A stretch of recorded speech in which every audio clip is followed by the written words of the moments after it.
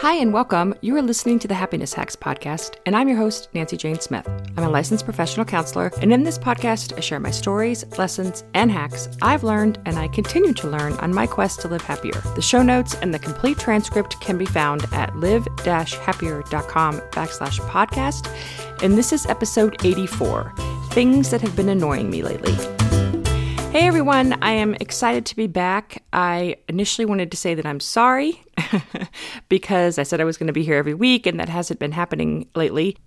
And then I remembered something I'd heard from Mel Robbins, who wrote the 5-second rule. And if you haven't checked out that book or heard TED Talk or any of her information, I highly recommend it. But she talks about how we need to stop saying we're sorry so much and we need to say thank you. So instead of saying, I'm sorry, I haven't been here for the past couple episodes, I'm going to say thank you for continuing to listen, even though I haven't been here as promised every week. So I appreciate that reframe in how to communicate, because I think a lot of times we have heard the stop saying you're sorry, but the idea of stop saying you're sorry and instead of that say thank you was a real aha for me, because a lot of times we have a hard time changing based on how it affects us. So I know I shouldn't say I'm sorry because it diminishes my power, blah, blah, blah. But in reality, I think it was more motivational for me to change that habit, because when I say I'm sorry, it takes away from the gift I'm giving the other person. So last week, a friend of mine was hosting me at a book party, and she had invited me to come over early for lunch. And we both got there a little late. We were both kind of rushing around, and here she had to come up with lunch. And my first reaction was to say, oh, I'm so sorry that you're making me lunch. I should have brought my own lunch. And then instead of saying, oh, I'm sorry, I said, thank you so much for making me lunch. Like, this was so nice to be able to have lunch with you this way.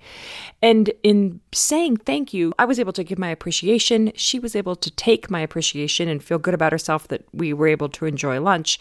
And had I said, I'm sorry, I would have been like, oh, I'm sorry that you had to make me lunch. And then she would have jumped in to try to save me and make me feel better. And the whole gratitude piece of, I'm really thankful that you're here and you made me lunch, would have been lost in the sorries. So I really like that example. It really took it home for me on how powerful this is. So that's my tidbit. I want you to practice that this week. See if you can make that change and take that pause in. So in the spirit of being really transparent on doing it every week, it's probably not going to happen. So I need to be honest with you all that this podcast is going to be coming out twice a month, and I'm going to be doing regular podcasts twice a month. And that is something I can commit to, because I really want to get back into writing and doing more blogs type long form articles.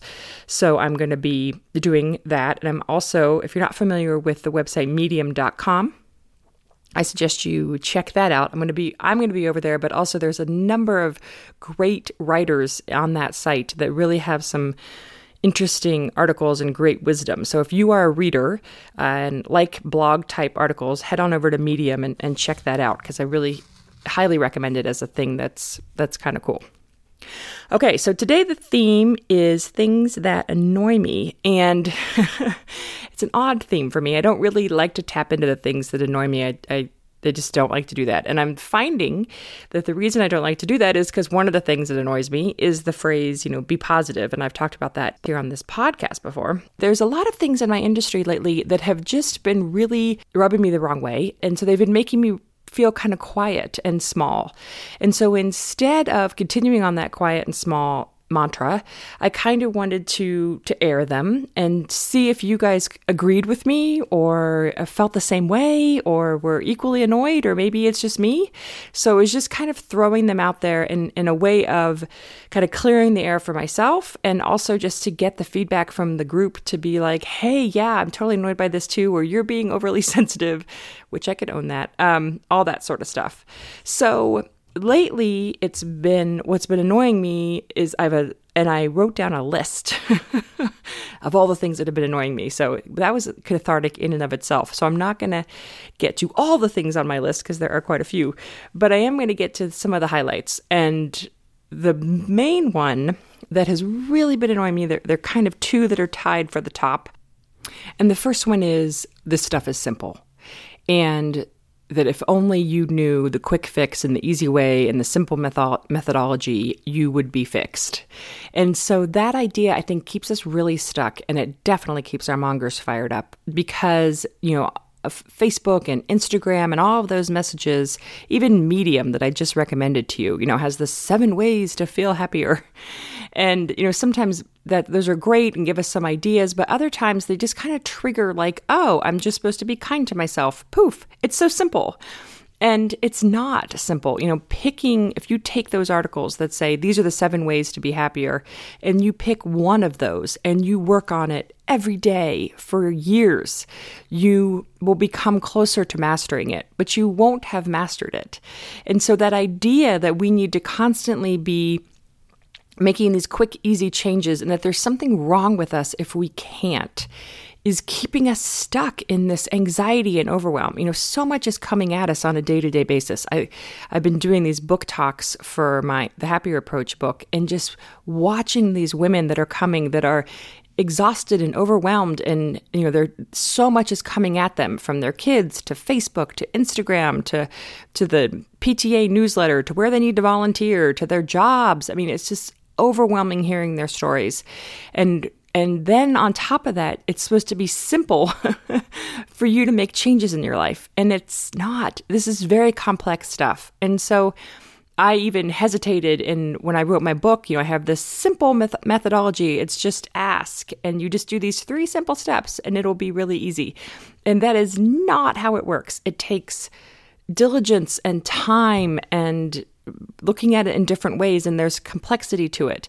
So nothing in life is simple. We look at all the world's problems and all the stuff that's going on in racism and conflicts overseas and conflicts in our own country, and we don't look at those and say, oh, those would be simple to solve. No, they're very complex because they involve human beings who are thinking and feeling and have stories and all kinds of stuff going on in their psyche. Same is true for the personal development stuff. It is not simple, and we need to stop this myth that it is, because we use it to beat ourselves up even more. So that's the number 1. And number 1A, so the close second, is the phrase, change your story. And that idea is that if I have a story that I'm telling myself over and over again, so think of the idea of, so a lot of us have like money stories. So I'm never going to have enough money for retirement. Could be a story you're telling yourself. And it's a phrase you repeat over and over again. I'm just never going to have enough money for retirement. I'm always going to have to be hustling and working. I'm never going to have enough money. And so that idea, and if you go to certain life coaches or therapists even, or read any personal development, they'll just say, well, change that story. That story isn't serving you, move on. And that sounds great. And in the moment, I probably can move past that and be like, wait, that's a story and I need to move past it. But I think we need to unpack those stories. Your brain is not a flip, it's not a switch you flip. There's a lot more to it. So where did the idea of I'm never going to have enough money for retirement come from? And what's underneath that? I don't deserve money. What are my issues around money? What did I have money growing up? What did that look like? And there's a lot more to it than just change the story, flip that script, that it's going to be something else, because it's not that simple. And so again, when we can't change the story, or when that story comes back and we're like, no, last week I changed that story. Last week I told myself to stop thinking that. So why am I thinking it this week? Because you're human and that's what happens. The overarching theme of my work, of the Happier Approach, of the Live Happier philosophy, is that we need to figure out how to trust ourselves. And the idea of it's simple or change your story pulls us out of our trusting of ourselves. It stops us from trusting ourselves, because I can't trust myself if I have these freaky stories I'm telling myself. Like, I can't trust myself. So to recognize, no, I do have these stories and they are a part of me, and I need to figure out how to do the world with this story. How do I do the world thinking I'm not going to have enough for retirement?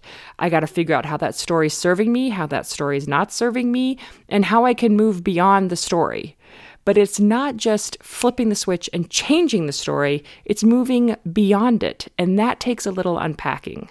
So those two go together because they both run in the same vein of, oh, it's just simple. Now, you've definitely heard me talk about be grateful and think positive and how those drive me crazy. And I think I've devoted the whole podcast to those two, so I won't go into that. But the last one, because I like keeping these episodes short, the last one that I want to say is a phrase that I find myself saying a lot to myself and also to other people. And I even know the damage of the phrase. And it's the phrase, at least.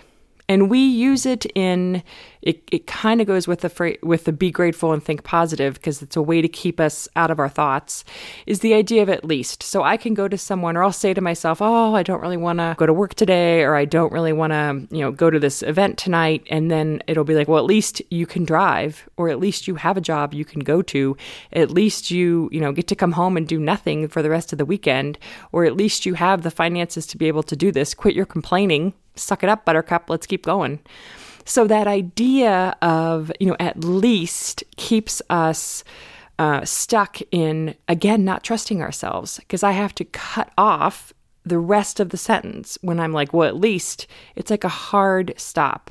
And so it's telling me that whatever I'm thinking is wrong, whatever I'm doing is incorrect. Instead of saying, wow, I don't want to go to work today, but this and this and this is going to happen at work, and that's pretty cool. Or I don't want to go to work today because I'm really scared about this meeting with my boss. Wow, let me look at that. What's underneath that? What can I do to make that meeting less scary? Not, well, at least you have a job. So don't even think about the fact you have this uncomfortable meeting. Just keep plowing through. And see how the phrase, at least, keeps us from trusting our experience and trusting what's going on.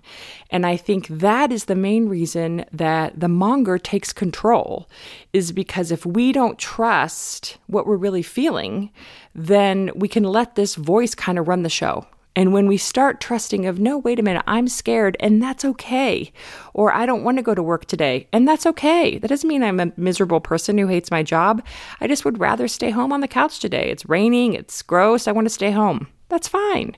We don't need to be judging everything all the time. So that idea of making sure that we're giving ourselves the full experience of what's happening and not chopping it with at least.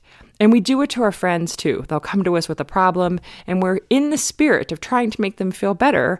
We'll say, well, at least, your husband loves you, or at least you have 2 great kids, or whatever we're saying is in a way to be like, what you're feeling isn't valid because you have this other good stuff. Let's look over here at the good stuff. And so that's what we do anytime we're pulling ourselves out of the process of what we're really experiencing, is we're like, look over here, this is going to be great. And we skip over the stuff that's uncomfortable, and that gets us into trouble. So those are some of the things that have been annoying me lately in my industry. I want to be talking more about that stuff because I really think it's a danger in preventing people from really being able to move past some of their patterns. And the stuff that I talk about is more complex, and it is heavier and harder and more challenging to do. Absolutely. But it does make real change. It does really work. And I think that the change your story and, oh, it's just so simple, really keeps us stuck in these ideas that this is easy to do. And it really keeps us cut off from ourselves. And the whole point, I think, of personal development and self-help is that if I'm more connected with myself and I can trust my process, I spend less time spinning out on my process, and I can better serve the world. And I think that's the whole point. When we're stuck in it's simple and just flip the script, we get more mired down in our own crap. And when we do the work, we can then better serve the world. So with that, I will step off the soapbox. I appreciate you guys listening. It feels good to kind of share that stuff. And I would love to get your comments, whether you send me an email, nancyjane@live-happier.com, or comment on Facebook or Instagram. I would love to hear from you on your thoughts or things that have been annoying you too in the self-help world. Would be great to hear from you. So that's the show. Thanks for listening. The Happiness Hacks podcast comes out every other week. Questions, you can email me at nancyjane@live-happier.com. You can also follow me on Instagram at nancyjane_livehappier. And until next time, here's living happier.